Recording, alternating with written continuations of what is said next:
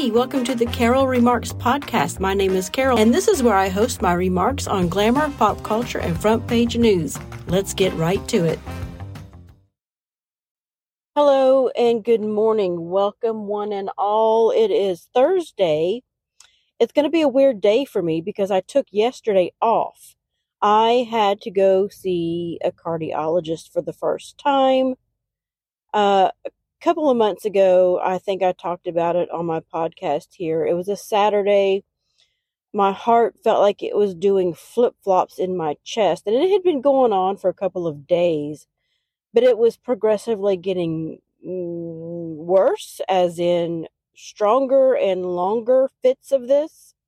So Saturday, and it was a big game for Georgia, and I felt bad because, I was feeling bad and I was getting scared because my heart was acting weird, and my Apple Watch has one of those stupid things where you can put your finger on the thing and it'll see if you're an AFib or whatever. Well, the first couple of ones, it was like inconclusive. Then it came back with yes, AFib. But anyway, it scared me, so I went to a local. I didn't go to the ER. But I did go to an open clinic that was around the corner from our house, and they did an EKG and all that, and they put me on Eliquis and a metoprolol or whatever that is. It's a beta blocker and blood thinner. And ever since then, my heart has been behaving, but my doctor still wanted me to go see a cardiologist just in case. So about a month ago, I went and had an echocardiogram, like an ultrasound of the heart. And then yesterday was my follow-up with all of that to see the cardiologist about it. And she says, you are good to go. So thank goodness. I don't know why that was happening or what happened, but she said that there was a little part of the left something or another that might be a little enlarged, but she said it was no big deal. She said a lot of people probably have it. She said she probably has it. But she wants me to wear a heart monitor anyway for about 30 days. So I will be doing that, be getting that in the mail in about a week or so, and I'll be wearing a heart monitor for 30 days. But after that, she said, we will probably take you off the Eliquis because you're too young to be on it and it's expensive. So I'm glad to hear that. Although I have reached out and got the coupon, so I think my Eliquis is really cheap now. But anyway, as long as I can get off of it and just take aspirin instead, I'm good. But I feel so much better about this now. So, anyway, and I did not row yesterday, y'all. So I have some meters to make up. I won't do it all at once. I'll just gradually add more and more throughout the days that I do it. But anyway, the last time I did this, I skipped days too, and then I would make it up on the weekends where I would row more than I needed to. But anyway, it's all going to be all right. I'm not worried about it for missing one day. Anyway, all that. I don't have any headlines to talk about. I guess, I have not been watching the news. And I guess the Ron DeSantis and Gavin Newsom debate is on tonight. I'll probably watch a little bit of it, but it comes on at 8:00 at night here in Alabama, and I go to bed fairly early, so I don't know that I will be finished watching it or not. Quite frankly, I don't even know why Ron DeSantis agreed to this. It's so dumb. I know people are saying Gavin Newsom's going to run for president. Well, he's not running right now, and I know that a lot of people are saying, well, they're going to get Biden to drop out and replace him with Newsom. I honestly don't see that happening. I don't. I could be wrong, but whatever. I don't know why Ron caved to do this stupid ass debate.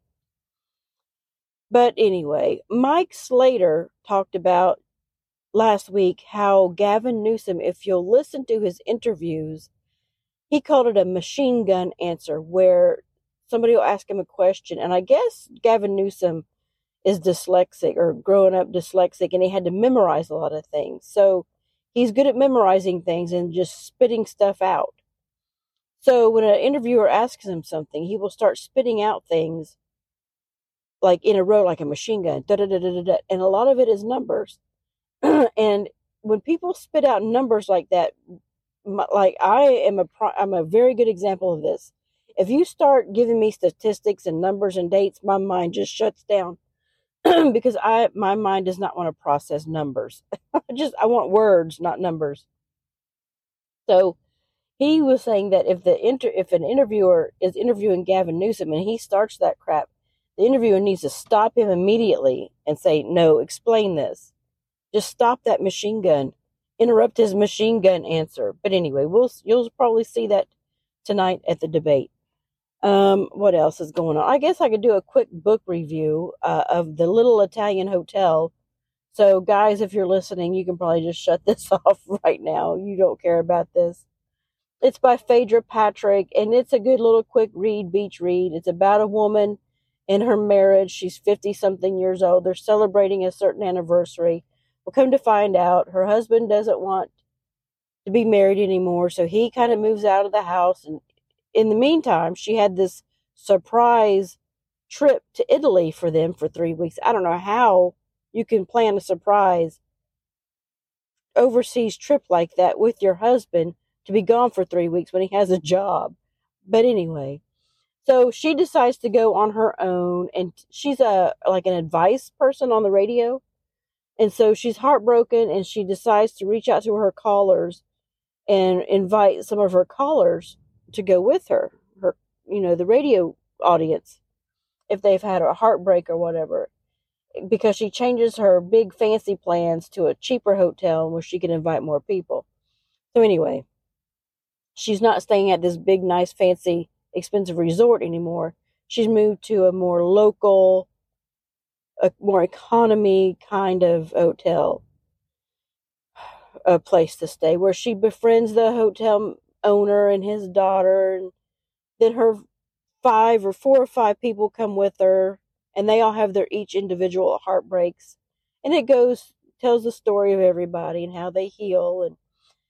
But the ending, spoiler alert, is that she goes back to, and the whole time throughout the thing, she's pining for her husband, and he's joined this dating site, and she's joined too, and somehow they connect, and he thinks he's talking to some other girl when it's really her, but anyway, whatever.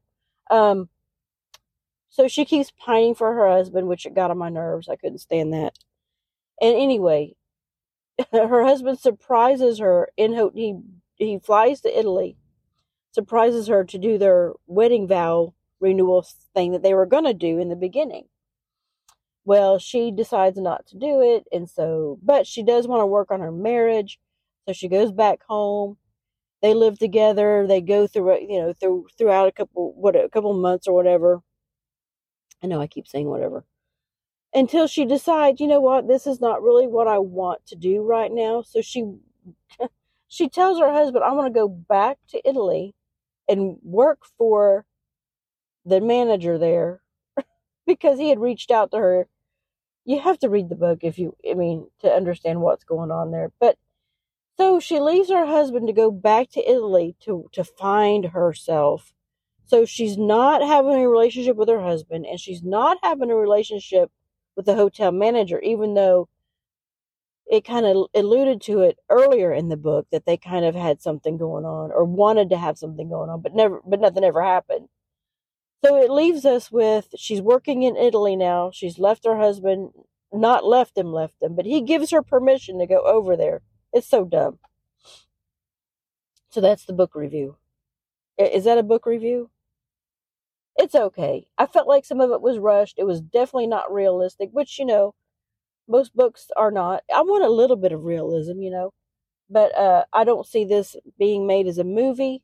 I like to picture some of my characters as actors while I'm reading about them. So I pictured her as a tall blonde lady like Elizabeth Gilbert. I think that's her name. She's an author. I think that's her name. Not the actress. Not Half Pint. I don't know her name either, but anyway. So now I'm on to Magpie Murders, and I've just started that by Anthony Horowitz, and I like it a lot already. All right. Right now, he's just getting into character development, telling everybody's getting ready for a funeral, and that's where I am right now. I'm also listening to Barbara Streisand's autobiography, where she is reading it, and I think I talked about this earlier on the podcast, but I'm enjoying that. That was a recommendation by Megan Kelly. All right, I've talked long enough. You guys have a great day. Question of the day. Okay, question of the day. If you've read a book that you would like to see made into a movie, what would that be? All right, that's the question. All right, bye. What's that? Who pays your salary? What's that? Who pays? What's that? We're not a democracy!